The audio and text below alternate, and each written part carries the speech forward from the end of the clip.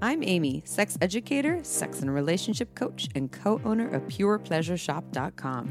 I'm April, VP of the cutting-edge sex toy company Hot Octopus, and I dedicate my life to the business of sex. We are on a mission to teach you how to have hot sex, deep intimacy, and how to make your own rules for who you are as a sexual being. Welcome to the Shameless Sex Revolution. Want to learn more? Go to shamelesssex.com. And for 15% off of some of our favorite sex toys, use code SHAMELESSSEX at PurePleasureShop.com. You are listening to a pleasure podcast. For more from our sex podcast collective, visit pleasurepodcasts.com. Well, hello, everyone. Hi, everybody. Welcome to the Shameless Sex Podcast and our very long day. I know, this is, we are on a marathon. Woo!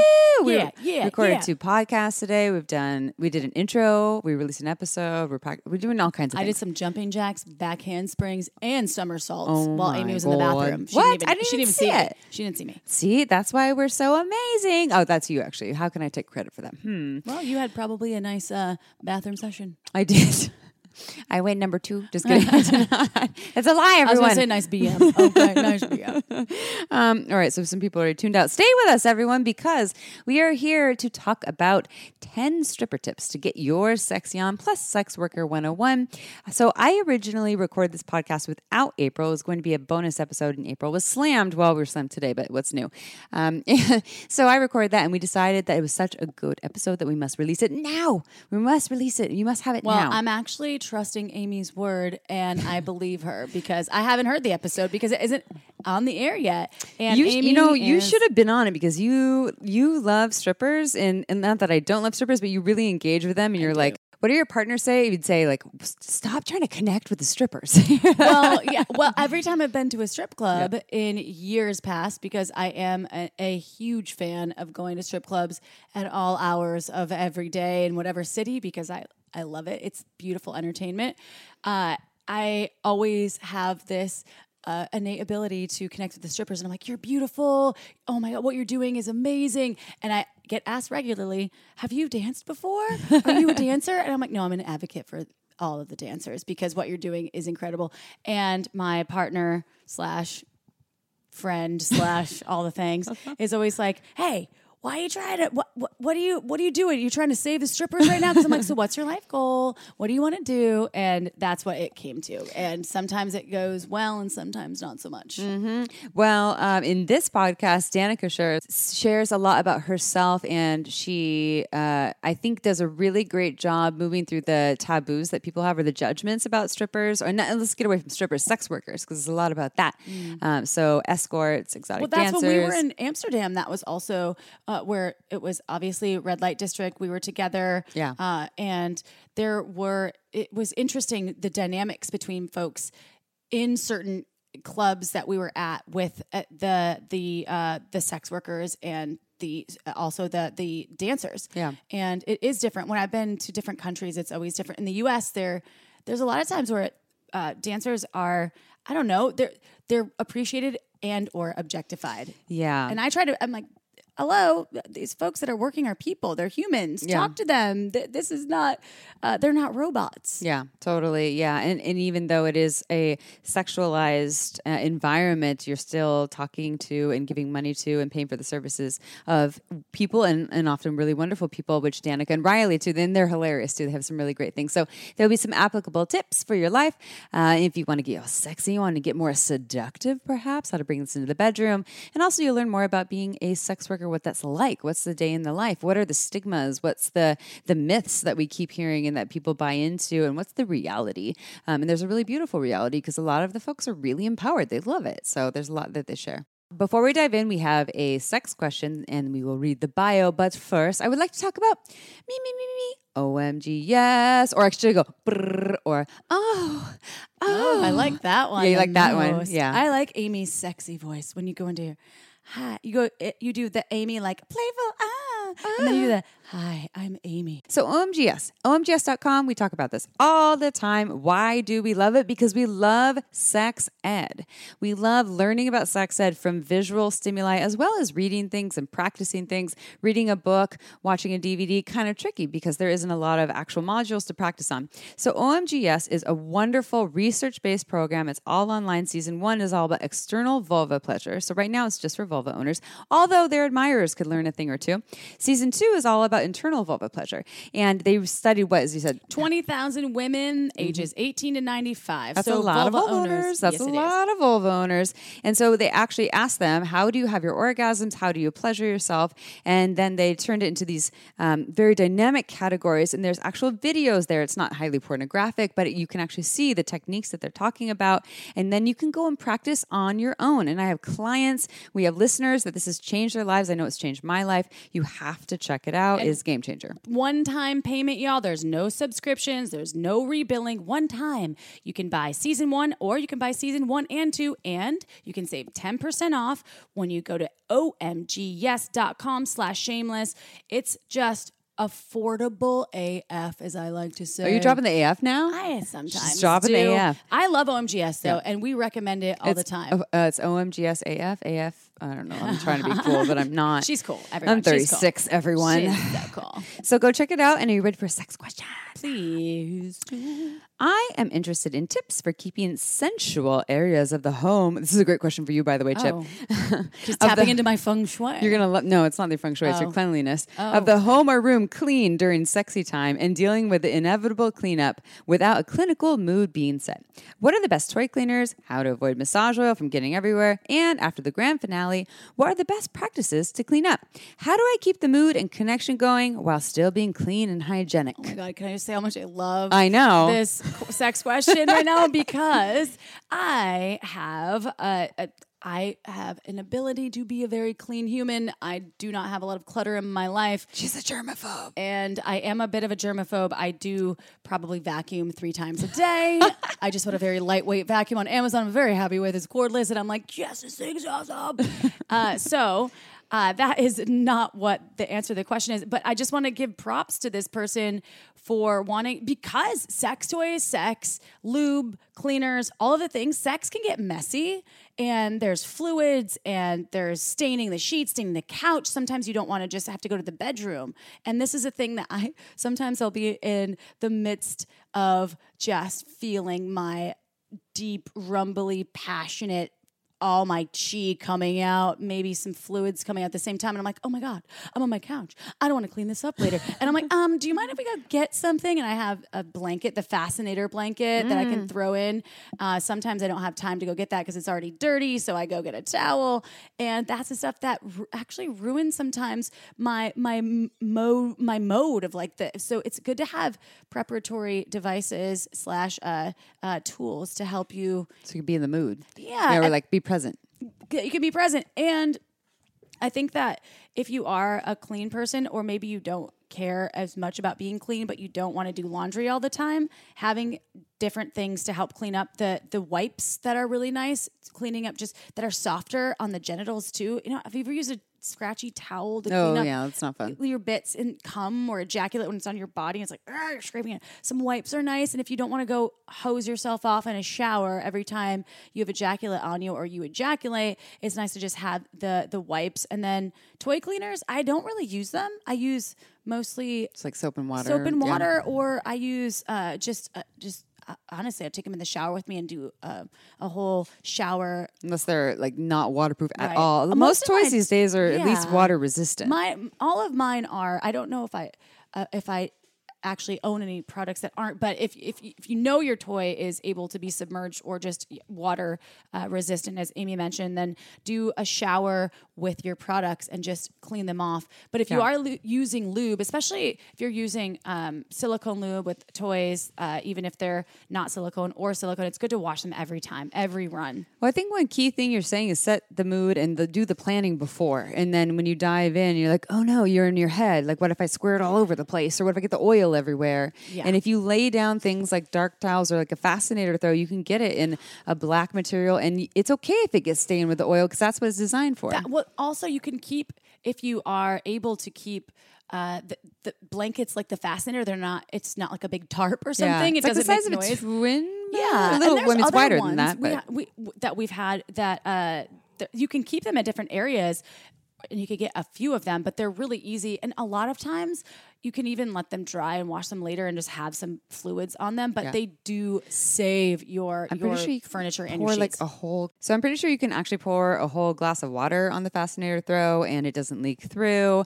So moral of the story is plan ahead of time so you're not in your head. We talk about this all the time on Shameless Sex. Like what can you do to be out of your head? And that makes everything more enjoyable. And so I just think some planning and setting the mood. Like April said, you're a resident germaphobe over here. And also there's not all wipes are created equal, like she said. If you go to purepleasureshop.com, you can use coupon code SHAMELESSSEX. You get 15% off. We have fascinator throws there. There's different kinds of wipes and things. If you go to the toy cleaner section that are designed for your genitals and for your toys. I need another one, fascinator. Oh, really? Yeah, I do. I almost said fascinator wipe, but I need another fascinator. Jay from Liberator. Calling Jay from Liberator. Jay. Hook us up.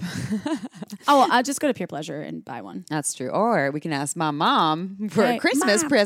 We need an early Hanukkah present for Chip over here. Okay. Anyways, I hope we answered your question. Prepare ahead of time. April loves you because she loves her fellow hygienic folks. Are you ready for a bio? Yeah. All right. So Danica has a BA in psychology, is a public speaker and university guest lecturer, host of her own sex work and sexuality podcast, is devoted sex workers advocate, and has a successful career as an exotic dancer. She knows some stuff. To learn more, visit 50 plus a tip, that's 50plusatip.com, or listen to 50 plus a tip podcast on your favorite podcast app. But first, you know Amy and I are shameless when it comes to drinking wine, but summertime can be hard for us wine drinkers. Think about it. Red wine isn't that refreshing. Summer barbecues can leave you on a hunt for a corkscrew, and most pool parties frown against glass. So what is a wine lover to do? Well, we're here to solve your summer wine woes, y'all, with Bev. Bev is a female-first canned wine brand that has 5 varietals: rosé, sauv blanc, pinot gris, pinot noir, and a sparkling white wine to quench any wine lover's palate. And all their wines are 0 sugar and only 100 calories per serving. Plus, each can is crisp, dry, and has a little fizz to make your experience super refreshing. And Shameless Sex listeners receive 20% off your first purchase plus free shipping on all orders. I highly recommend their newest sparkling rosé, Bev Glam, or try their best-selling Ladies Night variety pack for all of their refreshing varietals. Go to drinkbev.com/shameless or use code shameless at checkout to claim this deal. That's drinkbev.com/shameless. And now it's interview time. But let's just dive on in. We always start with the same question for all of our guests, Danica and Riley. And it's if you can tell us about yourself and how you got to where you are today in the field of sexuality. Okay, so I'm Danica, and I'm the one without the cute accent, just the Canadian accent over here. I am a sex worker, and I'm predominantly a stripper, exotic dancer, and dom and escort, and I've been doing that for 7 years. I graduated with distinction with a psychology degree and paralegal. I guest lecture at local universities on sex work and sex work legality in Canada. I host a sex worker book club, and I host lap dance workshops. So pretty much my entire life is about sex and sexuality. And then I also, as you mentioned, host a sexuality and sex work podcast, 50 plus a tip. So that kind of all brought me to where I am sexually. I clearly can't escape it. I always feel like I need to go first for this. Yeah, because I'm a lot less impressive than Danica is. No, look at your accent. But yeah, my name's Riley. I'm originally from New Zealand. I am also a sex worker. Predominantly, I'm a stripper. I work as a topless poker dealer, and I dabble in fetish work. I'm also in university studying statistics. And kind of got into the sex industry by accident, just through friends encouraging me to do it because I'm a lively personality and my great tits. Those are good reasons to get into sex work, or just actually any career that that supports that great tits and a wild personality there. So let's talk about what sex work is, because a lot of our listeners might be unfamiliar with it. I know we've done a number of episodes with folks who identify as escorts or pro doms, and we have done some education on sex work. But can you define what sex work is, plus maybe the correct terminology, because a lot of people know of prostitution, escorting. So what is the umbrella term of sex work? What does it include? Yeah, so exactly. You hit it on the head there. Sex work is an umbrella term for everything that falls within the sex industry. And that's cam girls, cam performers, prostitutes, escorts, sugar babies, fetish workers. Some people argue that sex work also involves the kind of third parties in those situations. So your bouncers, your owners of strip clubs, etc. But yeah, there's arguments for inclusion and exclusion for that. Mm-hmm. The reason I'm adamant about the term sex work and using it is because it's kind of like an umbrella term where it unifies everyone in the sex industry, because there is a very real thing, both internally and externally out of the community, which we call the hierarchy. So the horror hierarchy, it's a play on those words, where you'll get people in the industry, particularly or outside, well, they'll say, I'm a stripper. Oh my God, but I'm not a prostitute. Or I'm an escort, but I would never be a prostitute, where we're constantly battling each other as if one's worse than the other, or one deserves more respect. So unifying as a community, saying, we're all sex workers. And then you can go above and beyond, like we both did, and said, I'm a sex worker. I am predominantly blah, blah, or I'm mostly blah, blah, blah. Mm-hmm. It also, the reason I like the term is because it includes that work aspect, which you'll hear a lot of our community saying, sex work is work, and saying sex worker makes it a point to say we are workers, we're in a labor position. We should have labor rights, and we should have the respect as a laborer. That's personally why I'm so adamant that the sex work term is used. But I've heard arguments for people not wanting to use it or wanting to move away from that term. But I think it's more so a lack of understanding or a desire to not be stigmatized. And it's really that hierarchy coming back in, you'll see quite often. Mm-hmm. I like that term, hierarchy. Did you make that up, or was that already a thing that people were widely using? I cannot steal that. Okay. I have heard throughout the industry, it's quite a common term. And then you also mentioned prostitution. So another thing I'm adamant that people understand is that prostitution and escorting are vastly different. That's why, I say I'm an escort. Escorting someone who's paid for their time and companionship. Prostitution is someone who's paid for the actual sexual act. Mm-hmm. So yes, there can be crossover. Someone can be an escort and a prostitute, or vice versa, or there can be completely separate jobs. Mm-hmm. For me, it is completely separate. I'm paid for lunches, dinners, being a date to someone without the sexual act. Yeah. And I think also in the field of sex work, or we can also talk about in prostitution, of people who are getting paid for the sexual act that they're providing. That in itself is very broad, because I know people who are sex workers who just use their hands. They're not using their pussies or their cocks or their mouths. And if they are, there's nothing wrong with that either. But just for people, when you think of people of sex work, they automatically go to penetration, people paying for penetration. And again, nothing wrong with that, because here's the other thing that I find really, really valuable. Number one, we're in the time of COVID when we're recording this. This is an evergreen product, but a lot of people stopped having access to sex or to connection. Even you're talking about escorting, that's connection. That's quality time, connection, feeling wanted, desired, even if sex isn't a part of it. But there's an energy behind it too that can be sexual. So, and regardless of COVID, a lot of folks just for one reason or another might not have access, or maybe they have a disability too. This is why there's like surrogate work. And also I have people who don't do surrogate work, and they're sex workers who do work with folks with disabilities who still want to be sexual, and people decide you must not be sexual because you have a disability. And then also I'm assumed, and I guess this was another, I guess maybe I'll make this a question for you. It's some of the reasons why people seek out sex work, including escorting. I think a lot of it also is there's not a lot of strings attached. There isn't this added pressure of building a relationship of, if you're the receiver of sex work, and I have received various forms of sex work. I can talk a little bit about what that is. And also probably worked in sex work as well. Now I think about it as a broad term.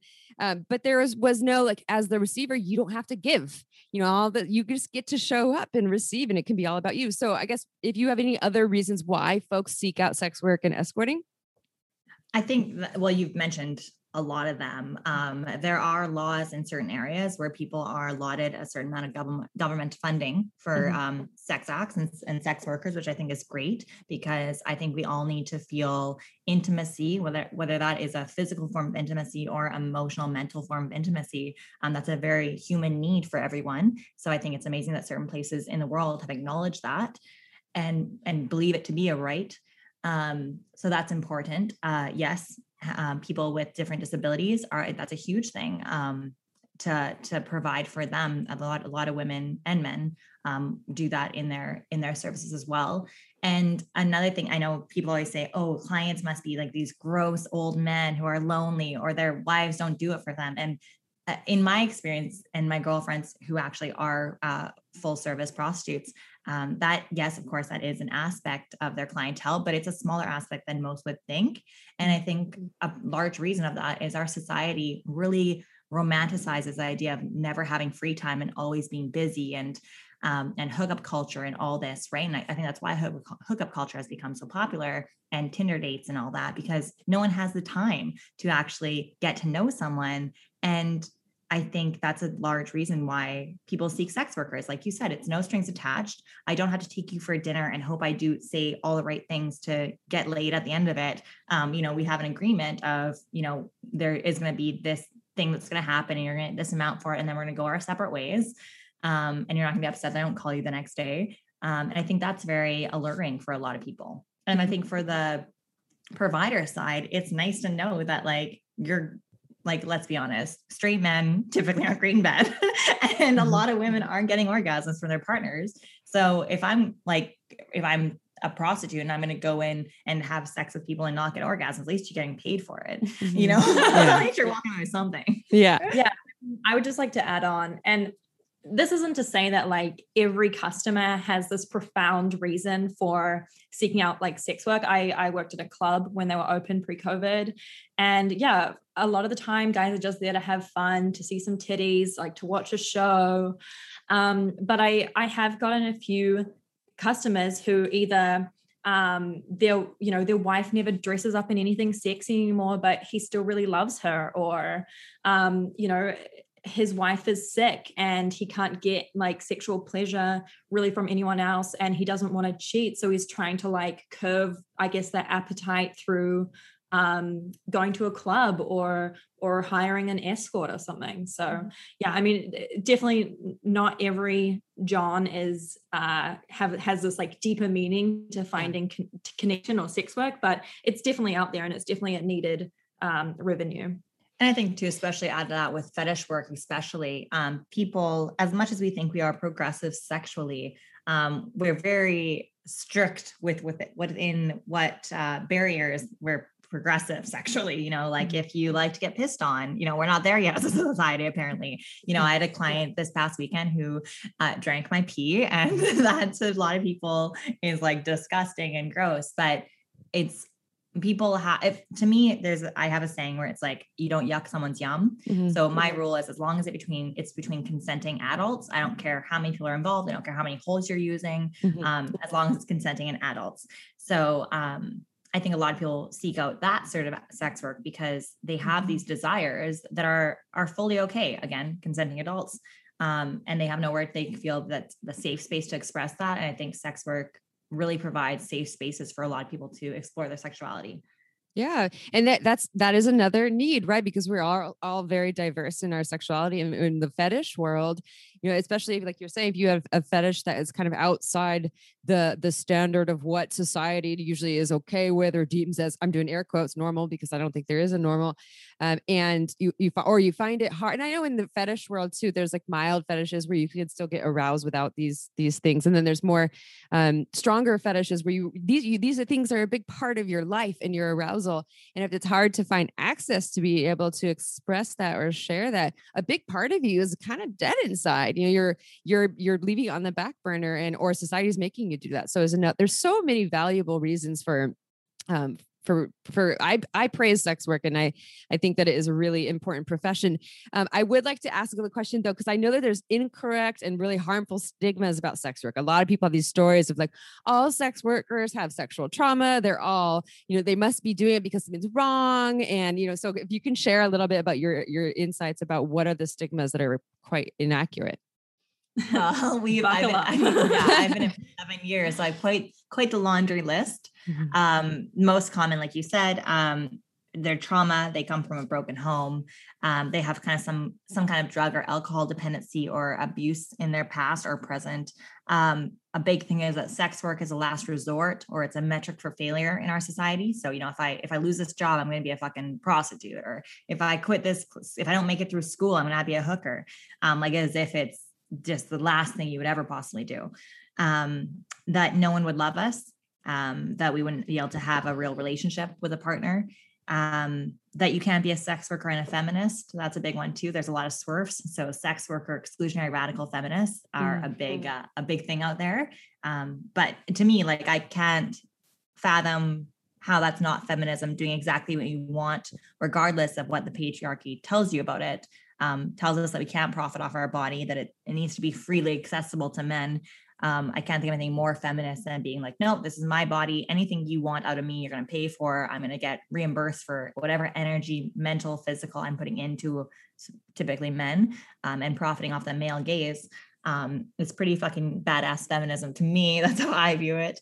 And then the biggest one too is that sex work is inherently dangerous, which to me, it's so blatantly obvious not the case. The only reason it's dangerous is, one, because of the laws we have that really prohibit people in the industry from properly working in safe conditions and properly vetting clients. And also the stigmas and the way we look at sex workers.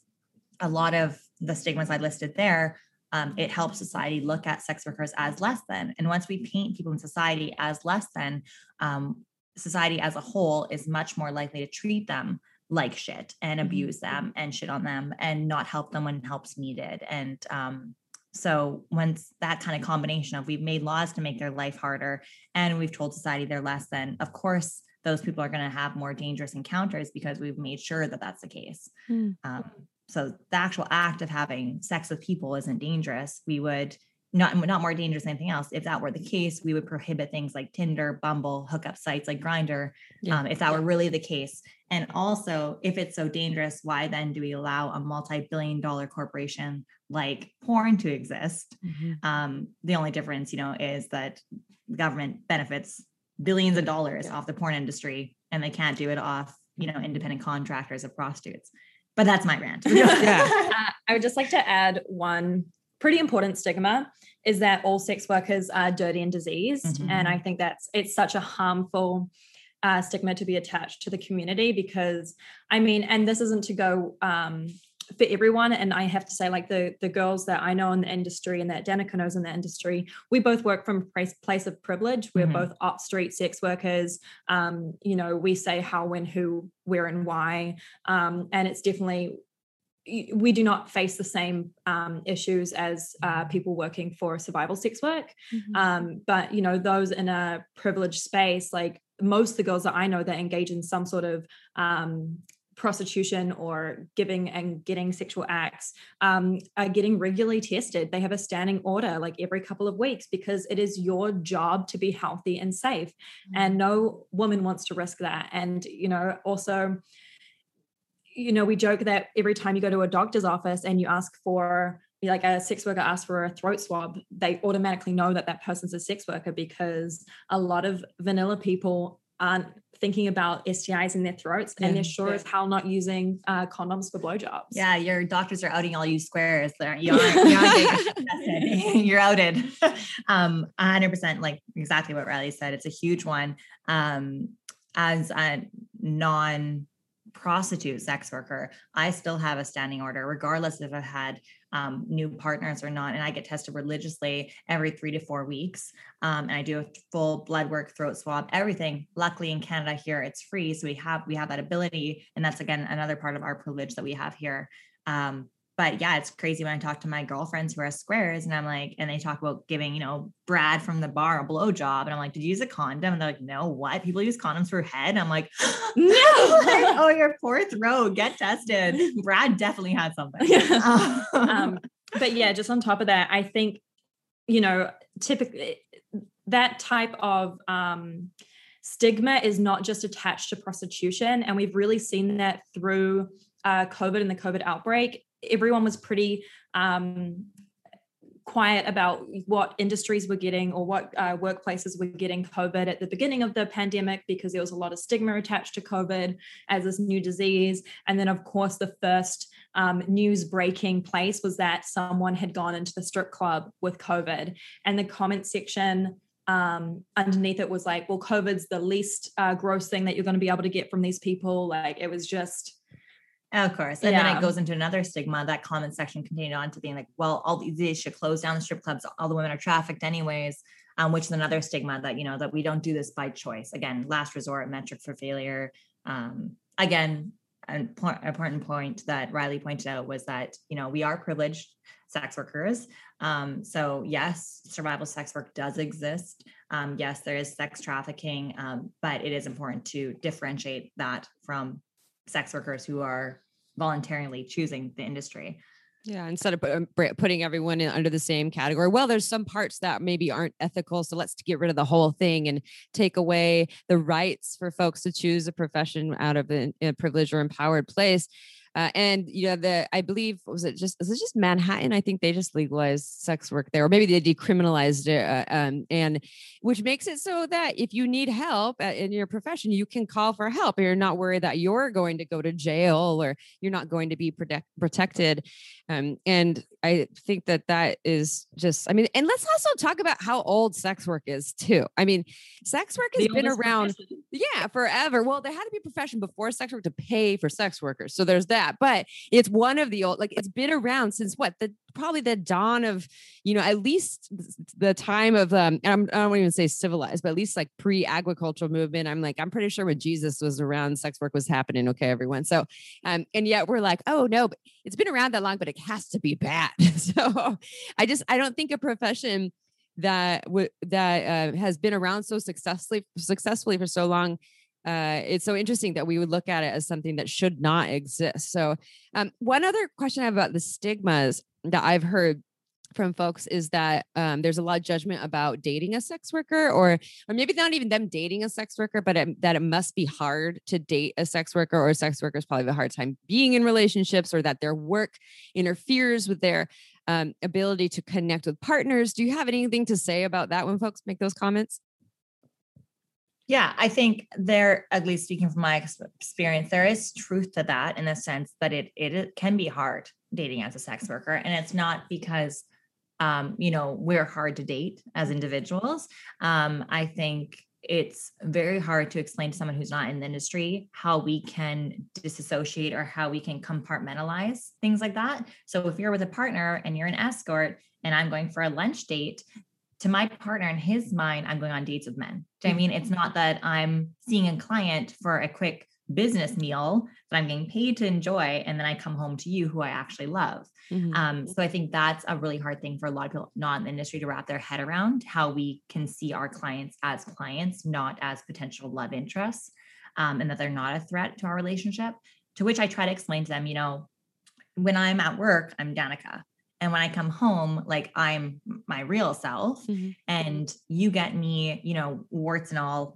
I shouldn't say that, I guess, with a stigma. I can sexy genital warts. No, just kidding. I'm kidding. I'm very, for lack of a better term, clean. Okay. Yeah. But I have Coke bottle glasses, and I put my glasses on, and I'm really selling myself right now, but you get hoodie and you get the real me. And that's kind of one way I've tried to help them understand that it's kind of just like an actress. You go to work and you're an actor and you're a performer and you're, you have clientele, and then you come home and it's the real you.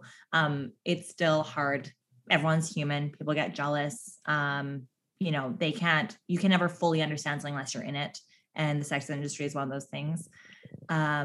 but yeah. And then I also find too, when you do get in a fight with a partner, and I know Riley's looking at me, she's thinking the same thing. When you do get in a fight with a partner, no matter how cool they are with your job, somehow the first thing that comes up is, well, you're a fucking escort. You're a fucking sex worker. Which kind of tells you really their true thoughts on the matters. That's the first thing they throw at you. So it is hard in that sense. And also, like, even if you're not a prostitute, our industry is the sex industry. There's a lot of sexual energy to give, whether it is just going for a lunch. You're not sitting there, just dressed like a bum, like, swearing every second word, being like, whatever, like you're with your bros, like you are giving sexual energy. So some days when you've had a long day, like you are sexually depleted or mentally depleted, just like any job, right? Like you only have so much of you to give. That you need a partner who understands that some days you don't want to come back home and backflip on a dick. Like you just want to, you want to put your glasses on and you're, just chill. We always say everyone wants to fuck a stripper. No one wants to date a stripper or a sex worker. So it's like very fun and you can novel to like tell your buddies that you are seeing a stripper until the jealousy starts. And I think that stems from at least the monogamous society, is that your sexuality is very much reserved and owned by your partner. And so when you start using that to benefit yourself or using that on other people, it can kind of unfairly feel like an attack or like something has been stolen from your partner, which obviously it's not. Like if I can use my brain and my wit and my humor to get further in life, why can't I use my sexuality? But also, just to circle back to something that you said, and I know you didn't mean it this way, but we've had this conversation, is that there is nothing dirty about having STIs or STDs. So we shouldn't be using the word clean or dirty. I like that correction. Yeah. Cause that's a big stigma for people. And again, let's talk about something that's really common, is having STIs or STDs, or having them at some point in your life too.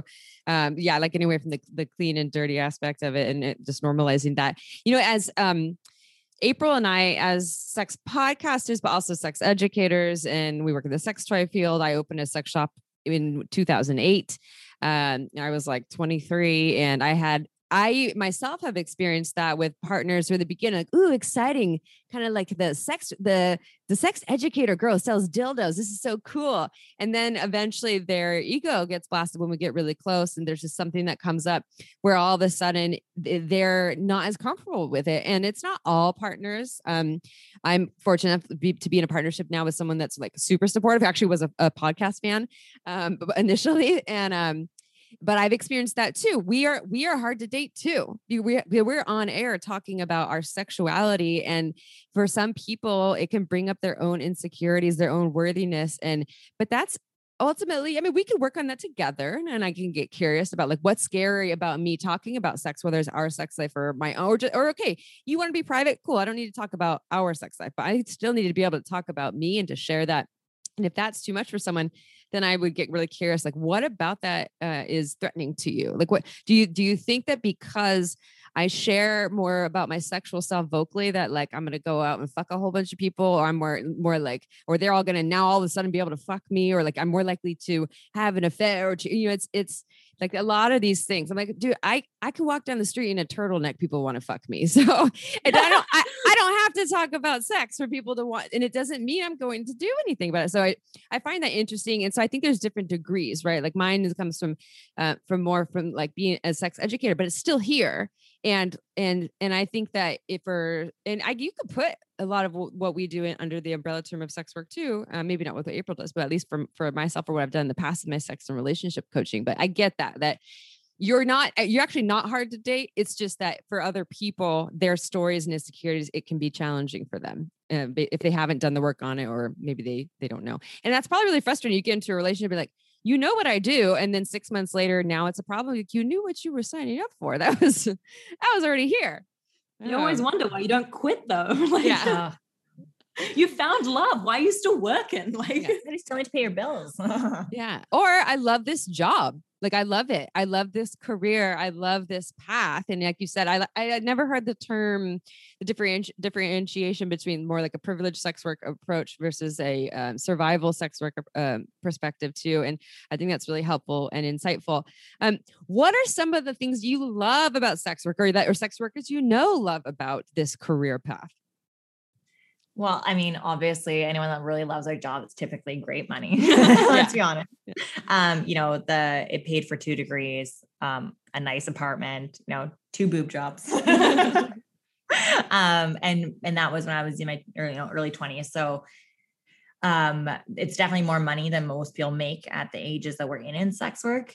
So that's probably the hugest thing you're going to get. And then the freedom and flexibility to schedule is great. We could take months off at a time.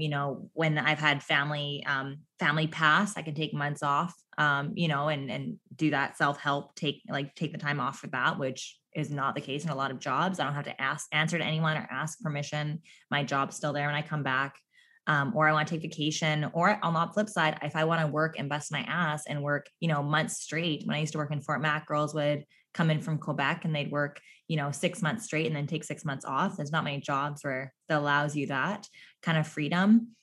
We also are in a job where we can travel, maybe not right now, but before we could travel places and have a job when we got there. That's an awesome freedom, especially at a younger age, being able to do that. And then things that people don't really think of. You meet a lot of amazing people in the industry. This is the industry and all the jobs I worked where I have met the most amazing, strong-willed, intelligent, beautiful inside and out type of people that really have their shit together, that's why it's so hurtful when I see the poster child of what people think sex work is, because it's so vastly different from the people I've met in the industry. I'm like, oh, you guys are truly missing out on amazing people because of how you've stigmatized them. It's also really rewarding to be able to use your skills. I remember I think for most self-identifying women at a very young age, you're getting sexualized by men. To be of age and say, you know what, fuck that. I'm going to turn it on its head. I'm going to profit off the male gaze that was unwelcome before. I'm going to welcome it and profit off it. Is a nice little fuck you to people, I think. And also the amount of skills it takes to be in the industry and be successful at it. There's not many jobs where you can utilize all those skills, plus make the money return that we do. So the people skills, the money skills, the selling skills, the thick skin you develop, all those things. Unfortunately, that is a little hard to put on your resume, which is another issue. Me and Riley have talked about to length. Yeah, that's just my small list of reasons. Mm-hmm. Yeah, I mean, you've got most of them. It is good money when you find your footing in it. It's not always good money, and it's definitely not always stable money. But it can be very lucrative. And for me, as I said, I'm a full-time student studying. So it's really nice to be able to, have quit that part-time job that I was living paycheck to paycheck and start working when I want and when I could, take that time off around exams when I need it.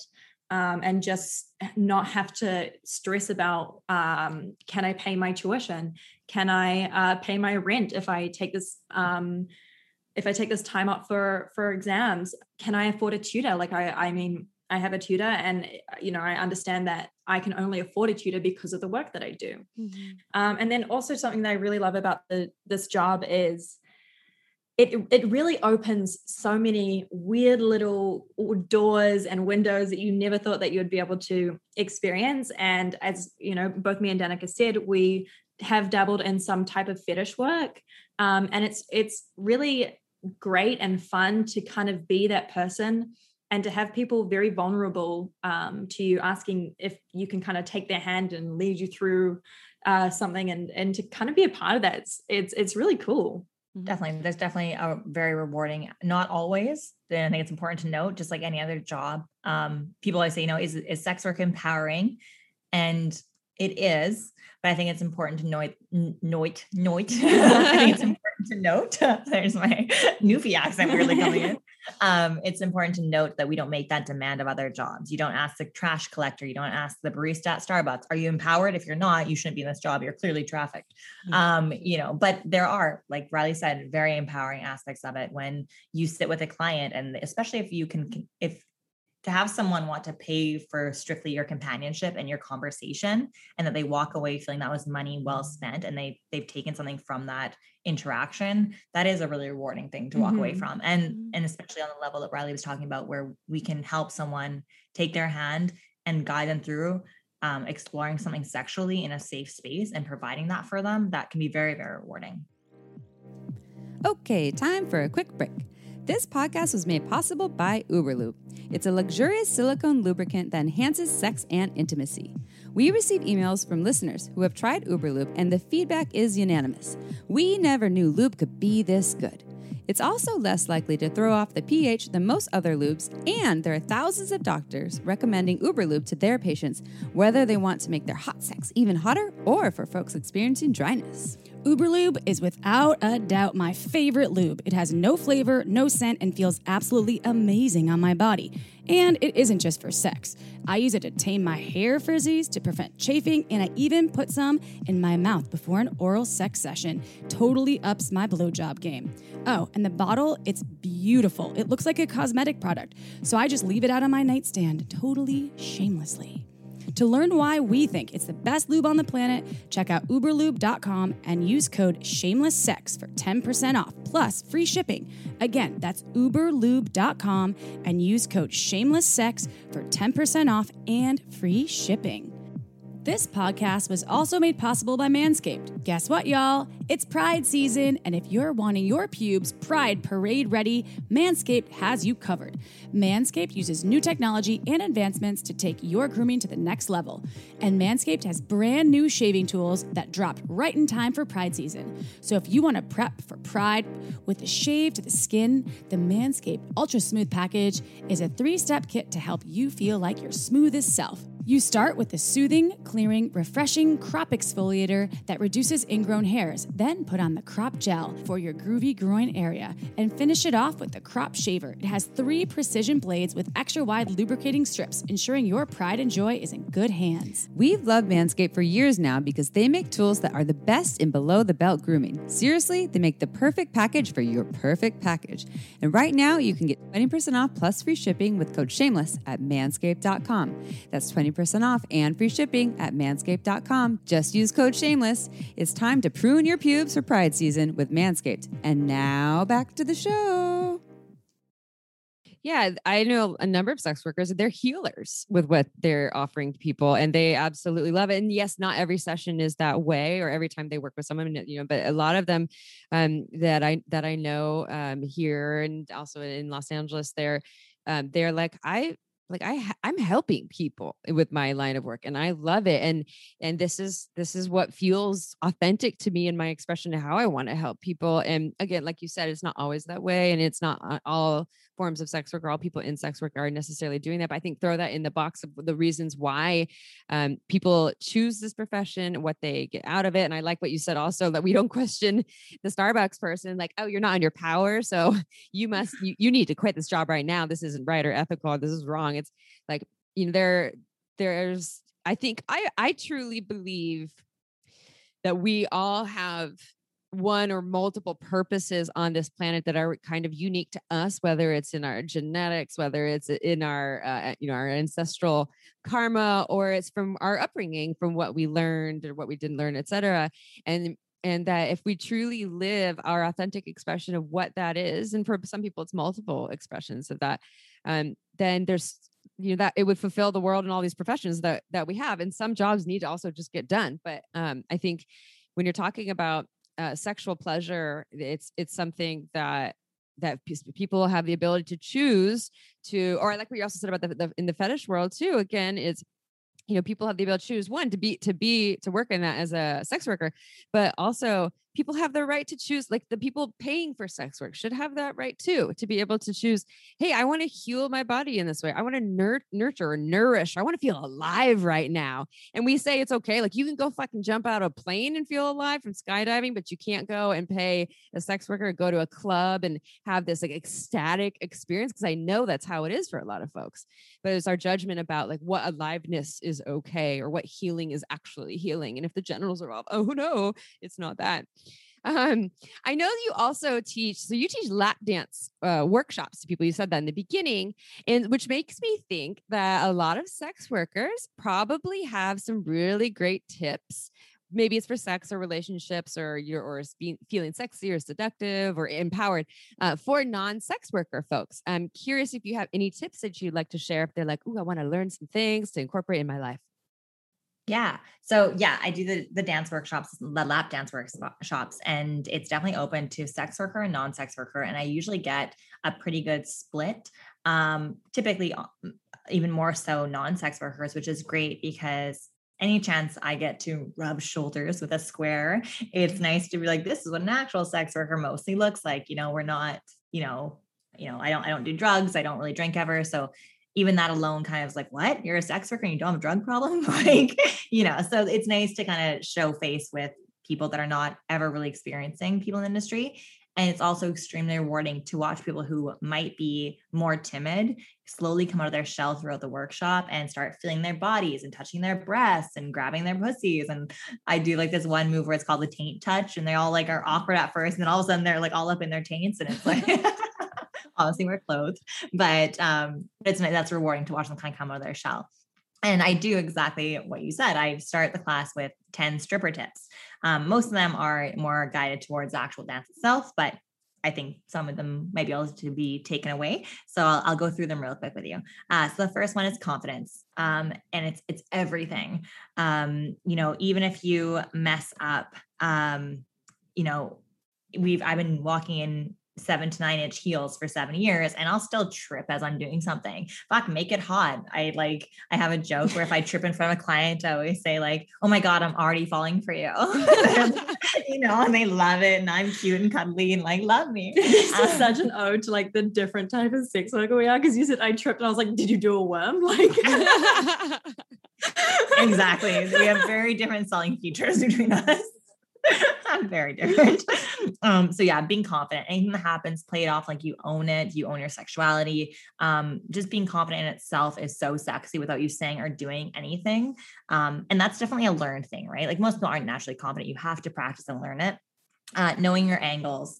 That's a big thing for even if you want to take into the bedroom when you're having sex. I know a lot of women, a huge reason why they can't come really into focus is they're worrying about how their body looks.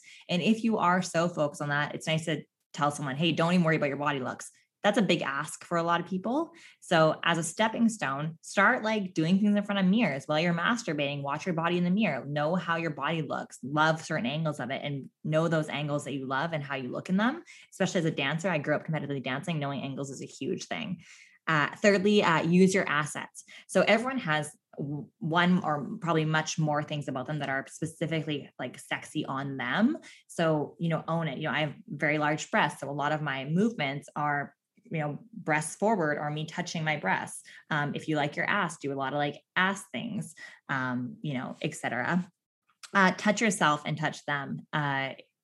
People for some reason, again, our society, it's a weird thing for us to touch ourselves comfortably or touch other people. So when you're doing a lap dance, touch the person, touch even just their thighs or their arms or anything like that. Touch yourself, touch your lips, touch your neck, things like that. Hair flips are queen, like always do hair flips and like they're everything.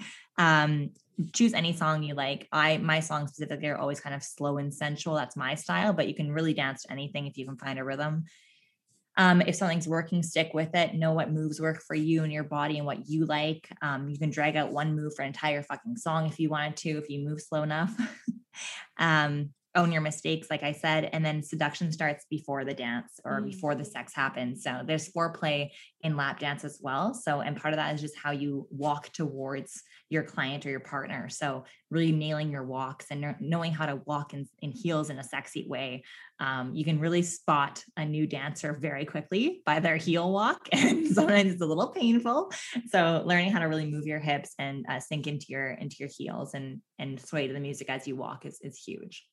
I love what you said. Well, all those things, but also the kind of like own your awkward. And because I think just when it comes to sex in general, a lot of people think it needs to be perfect. I need to always look sexy. We can't be goofy or silly or ridiculous or awkward or playful. And then that makes it so that they're stuck in their heads and to think, I'm not doing this right. What are they thinking? Do I look good enough? And instead, if you just own that part of yourself, it can make it, like you said, I love that. You're like, oh, I'm already falling for you. And then Riley over here is doing the worms. And I was just about to add to what you said. It's like, take it from someone who is very awkward and goofy. You can still be like a successful sex worker. Oh, 100%. I was literally going to say, I was like, if anyone knows, it's you, Riley. Well, that's that confidence piece. And also like, and we all have our unique offerings too. And so I think a lot of people get in their heads that we're supposed to look like the people we see in porn or by whomever, we put ourselves in these boxes that sex is supposed to look this one way or sexy is this one way. I know even with sexy, right? Like a lot of people have a different way of identifying with sexy and expressing sexy. It isn't just what you see in the movies. You find that unique way for you and embrace the awkward if it feels clunky. And through enough practice, like you said, also walking into the heels and all that stuff, it makes things a lot easier. We get used to the things that we're trying to learn and adapt. I love all of this information. There's so many wonderful points here. So you have an entire podcast. Can you tell us about your podcast? Like I know it's about sex work, but who do you have on the show? What kind of things do you talk about? What can people expect? Yeah, so it started definitely as a podcast for strictly sex work because I really want to give a voice to a community that doesn't get a voice very often. Even when, our legality is happening and bills are coming out, they rarely ever let sex workers talk on things. So I really wanted a space, no matter how small it was. It's really taken off, which is amazing. Mm-hmm. But I just want, even if one person listens to it and they learn something about sex work or learn something about sex workers, my goal has been met. And I realized that there was a real need and a real want to listen to sex workers' voices. And then as it progressed, I started to have more and more people coming forward talking about sexuality more as a whole. People that have been married just for 30 plus years saying, my sex life is dead. I really want to start, exploring elsewhere. I don't know how to have that conversation. Do you have advice? Or, I want to start dressing up in the bedroom and I'm worried my partner's going to make fun of me. How do I have that conversation? Or another individual reached out and said, I've been married for X amount of years and I've been dressing as a woman in my free time. I've never told her. I want to start exploring that more. So with all that, I realized I guess I really do want it to be sex worker mainly, but I do want to start exploring sex work or sexuality as a whole and having a safe space for people to really talk about that. So we started to open it up to having transgender individuals coming on. We had polyamorous couple coming on and talking about how they've navigated that in their marriage. We've had a drag personas, drag queens coming on. Obviously, a lot of sex workers, cam models, prostitutes, sugar babies, all those as well. Sex educators, sex philosophers. Like I said, people in marriages exploring sexuality in different ways. And then Riley came on as a guest one time and people didn't hate her. So she started coming on more and more. And now I can't get rid of her. That's fun. Are you guest on that? You go on the show every episode, Riley, or you just join on the occasion? Season 1, I joined on the occasion. Season 2, I was on every second episode. And season 3, I managed to... more often than not. Yeah. Well, you two make season 4 is starting soon, so stay tuned. Fun. We get to make a good team. So if people want to listen to the podcast, also I know you have various things like OnlyFans and things like that. How can people find you, work with you, learn more about you, both of you? Yeah, the best way is just through Instagram. The handle's at 50 plus a tip. So at 50 plus a tip. That's the quickest way. And then there's a link in the bio as well that kind of directs you to all the other platforms. Cool. And it's a 50 plus a tip on you're on iTunes and all those places too. Oh yeah. Spotify, Apple, all that good stuff. All the things. Yeah. What about you, Riley? Do you want people to find you or are we finding you through 50 plus a tip? You can just find me through 50 plus a tip. There's a 50% chance that she'll pass on the message. And Right. and 100% chance they're going to think I'm your pimp now. No, you're a team. It sounds like a team effort here. So I love that. April and I usually have that too. And it's always fun having, another energy that complements what we, I'm sure you two work well together. You build each other up and you're both offering different things. Like you're embracing the, like, oh, I'm just falling for you. And she's doing the worm. So it's perfect. It's great. I love that. That comments kind of reminds me a little bit of April and I don't know. We're both awkward. Anyway. Yeah. I think April would be the worm. I'm pretty sure she would be the worm. And I would be more like, oh, hey, yeah. I don't know if I would be that crafty though. That was a good one. I'm going to use that the next time I trip those or something similar along those lines. I'll give you credit. Well, thank you so much for guesting on our show. This is really insightful. And there's so much we could have spent hours talking about. I'm so curious, even the depths of the legal stuff that you're doing. And I love that you're giving a voice to a huge profession and an important one. And thank you, Riley, for joining us too. I love both of your energies together. So for all of our listeners, go to Instagram and go find 50, that's 50 plus a tip. And then you can find all the links to their offerings. And a lot of the offerings are, podcasts are free. So you can listen to information. And let's see what else. If April was here, she would say, oh, go review us on iTunes if you haven't done so. It really helps us get the message out there. We have listeners that are global and a lot of people live in places where they don't have access to sex education. So by having a free podcast such as this, we can get it to the masses and get sex education all around the world to all communities. So just all you do, go to iTunes. If you are subscribed to us, you have to look at the review part, but actually just find the review part, write a review. We love 5 stars. And let's see, we normally air our episodes every Tuesday. So April would say, see you next Tuesday and ciao for now. Want to learn more? Go to shamelesssex.com. And for 15% off of some of our favorite sex toys, use code SHAMELESSSEX at purepleasureshop.com.